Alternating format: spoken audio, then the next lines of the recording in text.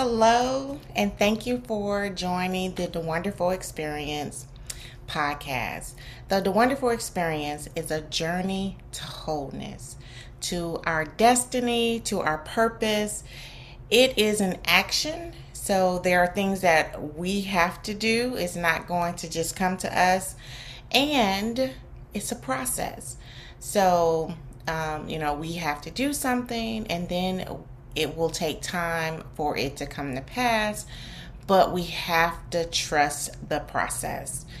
And so, we talked about setting goals, right? Journaling our process, and then just trusting that it will come to pass. So, I am DeWanda Ricks, and I am going to walk with you through this process. Each month, we'll come together and just kind of talk about how we transform our lives. How do we walk into our destiny? What will propel us to our next level in order to get to where we want to be and who we want to be, or to do what we want to do and be happy doing it. And so we will go on this journey from brokenness to wholeness with purpose. Again, thank you for joining. And with May being mental health awareness, I want to talk about self-love. And so I want to talk about, what does it mean to practice self-love? What does it mean? How do we go from brokenness to wholeness? Does wholeness even exist? And so I just want to start with some basic definitions from Webster. Wholeness impacts how we think, feel, and act to be the best versions of ourselves. We have to really analyze where we're at. Are we happy in that position of where we're at? And then how do we get to happiness, right? And it's an emotional, psychological, and social process. How do we enhance that? So according to Webster, wholeness is the state of forming a complete and harmonious whole, unity, the state of being unbroken or undamaged. So when I read that, I really didn't come to a full understanding of what is wholeness. So I went to brokenness. And so I want to define brokenness. And that, according to Webster, is fractured or damaged. And when we look at it again, emotionally, psychologically, and socially, it's really mind, body, and spirit. And the old adage, so you think, so shall you be. And so that's why I think positive affirmations are so key. I think a lot of times we talk within our minds, we talk ourselves out of being whole. We talk ourselves out of the feeling of, we deserve this. We are enough. We listen to the negative voices. So positive affirmations is key. And then self-care. We have to take the time to take care of ourselves. Rest is vital. Rest is the key. Rest will rejuvenate, recharge, rebuild. You get the re's in there. Reset. Rest is such a key part of self-care, because you cannot operate in fast mode, continuing to run, and not rest. Even if you look at an automobile, you can drive your automobile, right? But after so many miles, you have to take it in for maintenance. That's the rest period, right? You have to maintain your mind, your body, your spirit, and you do that by resting. And then The other thing, when we're looking at our journey and where we want to go and what makes us happy and what is our purpose and what is our passion, that's self-examination. It is not comparing yourselves to others. You cannot compare yourselves to others. That is the killer of all dreams. It's the killer of your timeline, right? Your decisions have consequences, and based on your decisions, that's how you were able to move forward. And that's why it's important that you self-evaluate, and then you have to lay out your goals, right? We talked about that a couple of months ago. Setting smart goals, setting a measurable timeline as to when you want to get it done. But you cannot compare yourself to others. You cannot base your success on other people's success. You don't know, what they've done to achieve it. You don't know what they've walked through to get it. And sometimes, most of the time, other people's journey is not meant for you. And so when you try to replicate what they've gone through, you're creating more angst, more anxiety, more unnecessary stress on yourself, when all you need to do is stop comparing yourself to others. So when you are whole, you won't need validation from other people. You won't need someone else to love you in order to feel loved, because you will love yourself. And that's powerful. And that's why positive affirmations are so important, because you tell yourself, right, what negates those negative voices that you're hearing. And I love the movie, if you all remember The Help, right? When the help was telling and the young girl, you are kind, you are pretty, and you are important. Tell yourself whatever you need to tell yourself, and tell it enough times until you believe it. And that is powerful, because you have to negate the negative voices that are telling you you can't do it, because you can do it. All things are possible through Christ, right? And it will take practice. And again, so, you're going to say it once and don't think you're going to believe it automatically, but continue to say it. And when those negative voices come up, train your mind to negate those negative voices with something positive. And then what you need to do with others is communicate your boundaries. People will treat you how you allow them to treat you. And so if the way a person treats you makes you feel less than who you are, set boundaries. Sometimes you can be around a person for an hour, and after that hour, it's like you've had enough. So set your boundaries. Like, okay, I know I need to deal with them within 30-minute segments, and then part ways, right? Set your boundaries. You know that at 6 o'clock, that's your prayer time, or you want to read the Bible, or you even want to practice self-care, and that may be, a long hot bath, going to the spa. But at 6 o'clock, someone calls and you feel obligated to answer the phone. You do not. Take care of yourself. And then time management. Time management for self-care is important, because you do not want to feel rushed or pressured, or if you procrastinate, now you have this undue stress to meet a deadline. But if you manage your time wisely, whether that's writing down your schedule,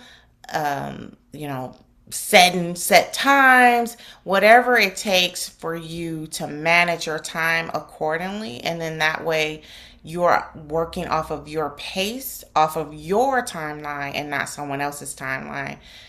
And again, adding that undue stress onto you. And then another thing you need to practice is problem solving. That is another way to reduce stress. We all know that things happen throughout the day that we didn't plan, but how do we deal with those unexpected situations? How do we deal with conflict? Is it in a constructive way, or is it in a way that is deconstructive, that it's, building up walls or burning bridges? Like, we don't want to do any of that. We want to be able to have those crucial conversations, as I like to call them, but in a positive way where you are being heard and you're also listening to the person that has the issue.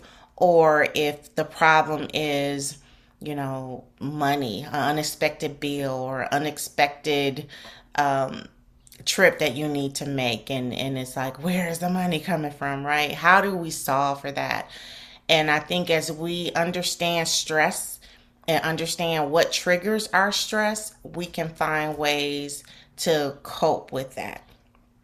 And then we gotta believe in ourselves. So I need you to believe in yourself. Believe that whatever it is that you think you can do it. Believe in yourself. And then be able to adapt to change. So again, we set our own plans, right? And we think that they're the best plans ever. And then sometimes something out of our control will come through and change those plans. Or a lot of time we'll set plans and God changes those plans. And we have to be able to adapt to what He's doing in our lives, or adapt to whatever change is coming about. The one thing that I love, the example that I love to use is, you have your life and you're going along, and let's say you're married and y'all have been married for some time without children, and now you have children. That baby will change your life, and you'll have to adopt to what the baby's needs are. You'll have to really, we talked about time management, right? You'll have to really manage that time, especially if you're not working from home and you have to take the baby to daycare, or, drop the baby off at whoever's going to watch the baby while you get to work. You got to manage your time. And then when you talk about adopting the change, a lot of change is going to happen. And even problem solving, right? And let's say you and your spouse both work, but, get off at 6, but you have to pick the baby up by 5. You got to figure out how we're going to pick this baby up. Who's going to pick? There's a lot of problem solving. And although it is stressful, there is just devices that you can use to really manage that stress. And one is communicating. You want to communicate, hey, I'm feeling kind of stressful and here's why, right? And then you can talk through possible solutions.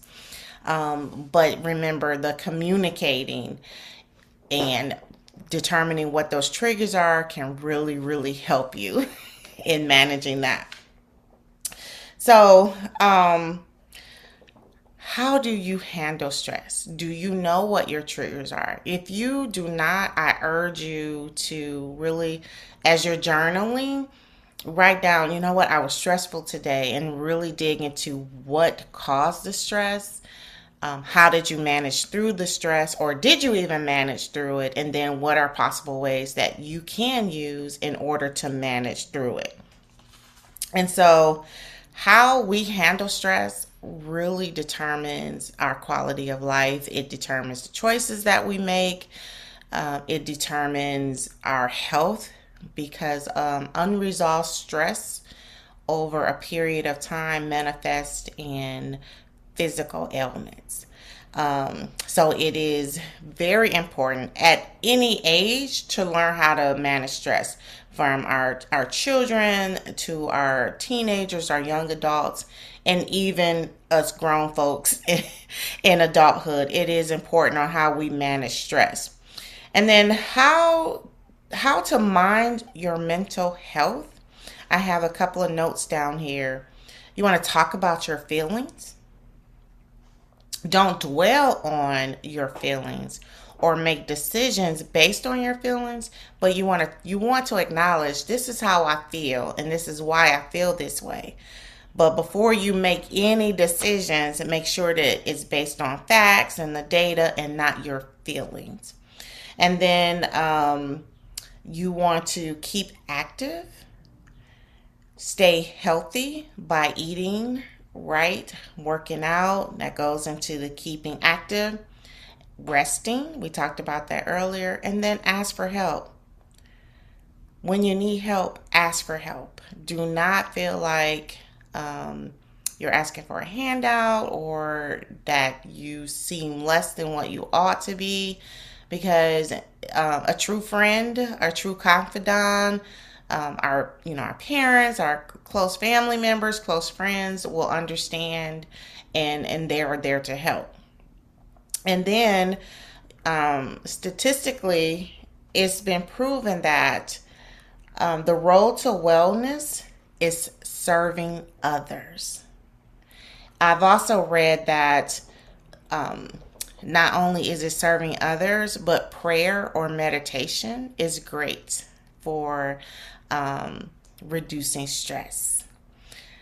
So that is our talk for this month.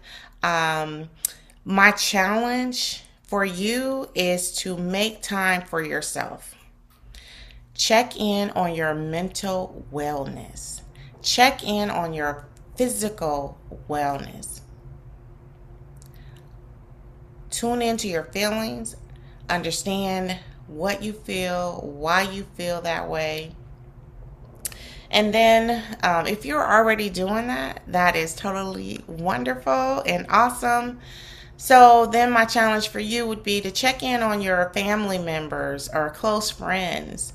But by all means, please make yourself your first priority.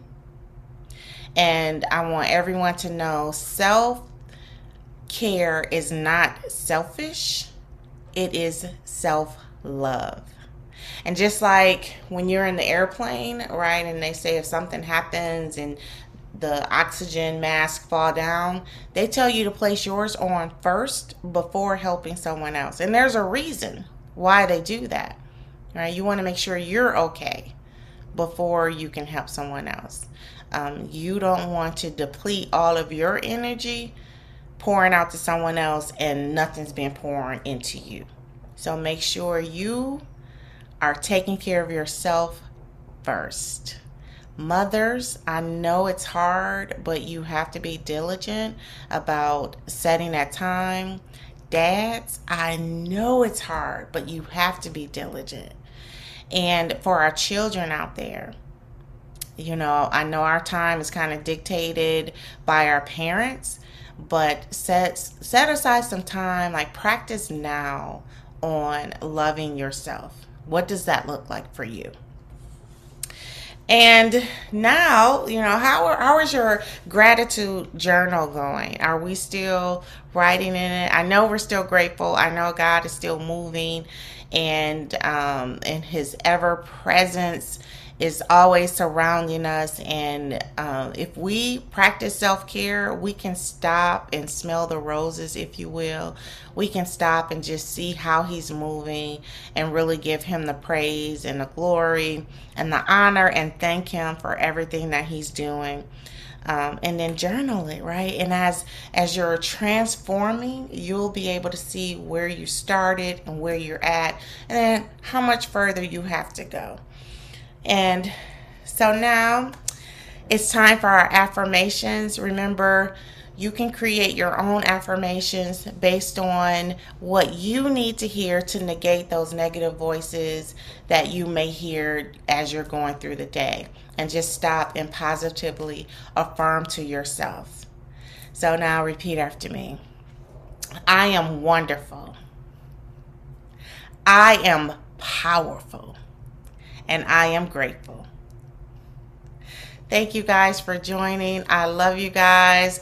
This has been a wonderful experience. And until next month, be blessed. Bye.